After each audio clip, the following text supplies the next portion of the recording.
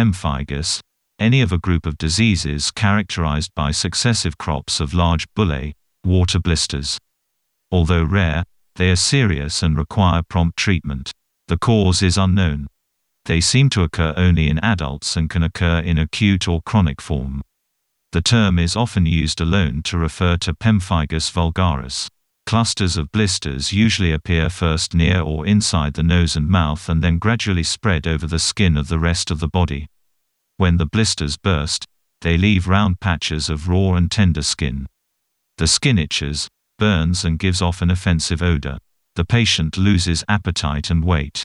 If the disease is allowed to progress, it may cause extreme weakness, prostration and shock, accompanied by chills, sweating, fever, and often pneumonia. The patient must be hospitalized from the beginning and given antibiotics and sometimes blood transfusions. Intense discomfort is present and the patient may need to suck anesthetic tablets to allay pain around the mouth while eating.